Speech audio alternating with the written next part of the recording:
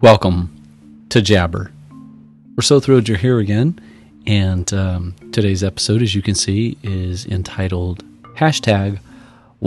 I want to discuss a little bit of what walkaway is before we get too far into this episode.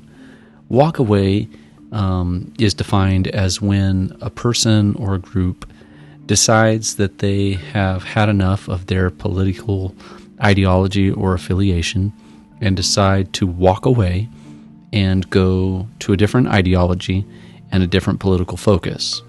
So today, we will be exploring #walkaway.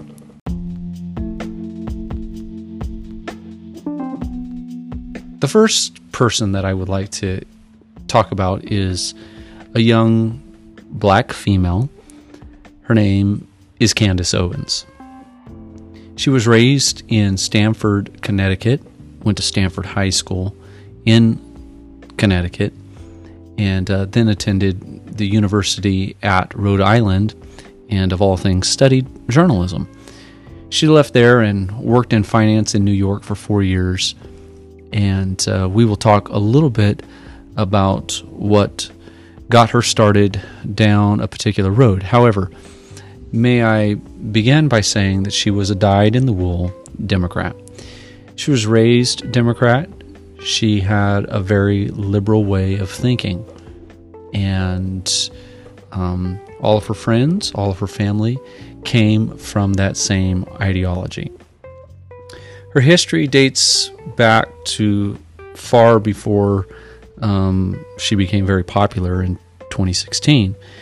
But her history goes back long before that, starts when she was still in high school. She experienced what many others would view as a quote-unquote hate crime, and that hate crime was 4 voicemails from 4 different kids on one evening, and those voicemails basically said things such as, "We're going to tar and feather your family. We're going to put a bullet in the back of your head like we did to Martin Luther King. The N-word, N-word, N-word, etc., etc., etc." And so the next day, she was in a class, and for some particular reason, she felt like she needed to get it off her chest. And so when the teacher asked her a question, she kind of blurted out what had happened the previous night. Not so much to get anybody in trouble, but just the pent-up energy of what had occurred. And so this teacher saw what had happened and immediately marched Candace to the principal. The principal freaked out, and the school resources police officer was called, and that one moment would change Candace's life. 3 kids she had never met. One she had. One was a great friend that perhaps was just jealous of Candace and Candace's boyfriend. The problem was, one of the kids happened to be the current governor of Connecticut's son. The son of the Connecticut governor had been a part of this all. And so what could have just been a, "Hey, don't be dumb, don't make these kind of calls," type of a punishment soon became front page headlines. The NAACP began to stand outside the school. Protesters were marching, all on behalf of Candace. And it was her first exposure to the outrage culture. 6 weeks of news everywhere. 6 weeks of people interviewing. 6 weeks of major Boston and New York publishers trying to reach out. 6 weeks of a living hell. She never wanted the kids to be labeled racist, and yet they were. She never wanted them to be punished. All she asked for was a simple apology. And so, with those circumstances, she found herself rooted even further and deeper in the Democrat Party. Whites are racist, conservatives are racist, Republicans don't love the black community. Those are all things that she had been told and bought into.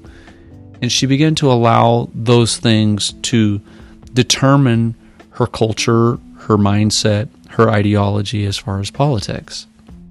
She voted for President Obama.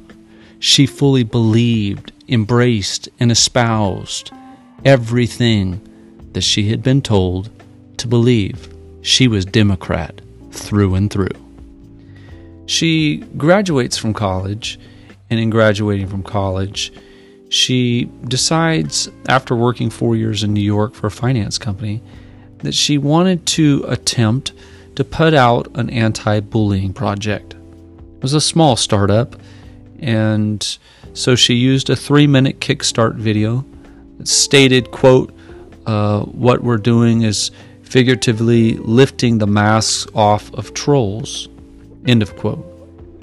And not long after that, somebody in working for Twitter found out what or got wind of what she might have been up to, at least what she hoped to be up to. And in that moment, they began to attack her anonymously, bullying her, calling, threatening her, telling her to pull the project. And within 2 hours, over 4,000 emails calling her the N-word from all types of trolls had begun to reach out to her. Candace recognized that something wrong was going on here. And the next morning, 3 magazines, The Guardian, The Washington Post, The New York Magazine, had all reached out to her. She was glad. She thought, oh, these Democrats that are going to help me and further my cause of anti-bullying, they're going to write in favor of me. But instead of writing in favor of her, all 3 of the magazines ripped her. They lied on her and only backed off after she threatened to sue them. And so she immediately realized that the media is fake. This was April of 2016. It was at the same time that Donald Trump was campaigning for president. And in his campaign, many times he would say a statement like, quote, CNN is fake news, end of quote. Or the dishonest media. Or those medias, they're liars and they're fake and it's fake news. And that message resonated with her. She knew from experience what was being said was absolutely true. She had experienced it in high school and bought into that culture and then thought it was correct again on trying to start up her anti-bullying cause, only to be turned on both times. And so, as she began to listen, she recognized that as a black female, she had bought into drinking the Kool-Aid. And there was only one thing to do. Hashtag walk away.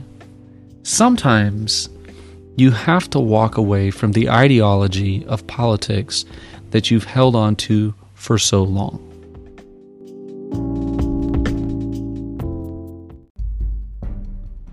But I don't want to just talk about Candace today. I have another story that I would like to bring up, and that is a small question of whatever happened to Diane.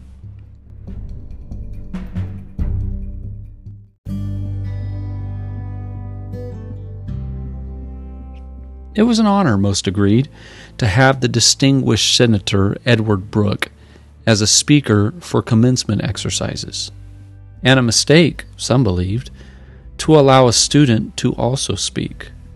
Well, the fears of the latter were confirmed on graduation day, because in Diane's speech, the student's speech, the first ever commencement speech given by a student at that college, she rebuked the senator, the school's guest.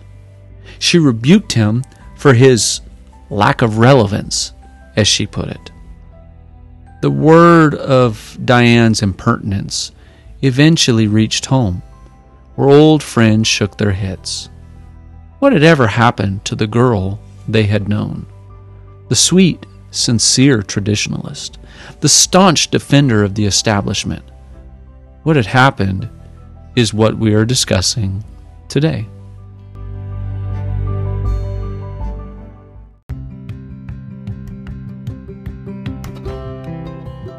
It was a large, yellow brick Georgian house on Wisner Road in a conservative community of smiling faces and unlocked doors, where Diane was nurtured to young womanhood.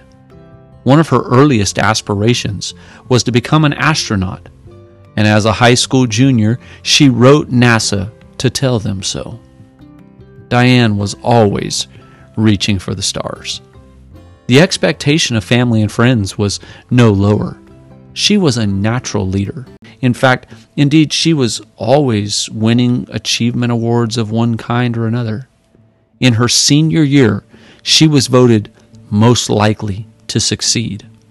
But most of all, Diane was sensible, an outspoken red, white, and blue American. She campaigned her heart out when Barry Goldwater ran for president. She canvassed door to door and argued with less sensible friends. Barry Goldwater typified everything that Diane stood for. He opposed big government. He opposed high taxes.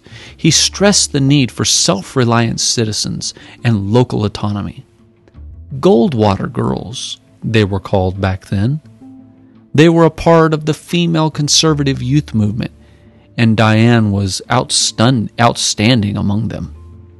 When Goldwater lost the election, she remained undaunted. She even became president of her local Young Republicans. So what in the world ever happened to Diane? Was it college life, far from the traditions and influences of home, that transformed the Goldwater campaigner into a Eugene McCarthy supporter? That turned the establishment apologist into a sort of liberal who would one day embarrass a United States senator on her own graduation day? What happened was the Reverend Don Jones, some would say, the youth pastor in Diane's church, who once took his teenage flock to the urban ghetto to witness inner city poverty firsthand. What Pastor Jones did had a tremendous impact on Diane, others would later recall, particularly when the girl from the insular suburbs saw what was happening to children in that other world right next door. For you see, Diane would move philosophically, slowly but surely, to the left after that. And she's taken a number of people with her on that long ideological journey. You know one of them, the 42nd President of the United States.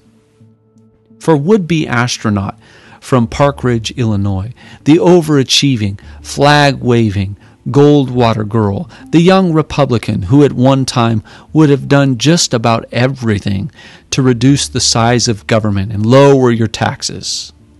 That was Hillary Diane Rodham Clinton. Yes, Hillary Clinton.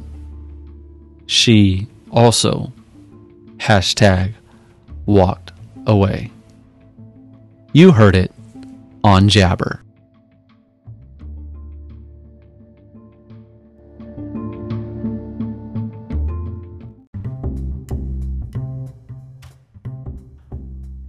Please subscribe wherever you are listening. If you're listening on Apple Podcast, please leave us a 5-star review. That helps us so very much. Also, if you'd like to reach out to the show, you can reach us by emailing jabberpodcast@gmail.com. That is JABRpodcast@gmail.com. We look forward to hearing from you. Thanks again for listening.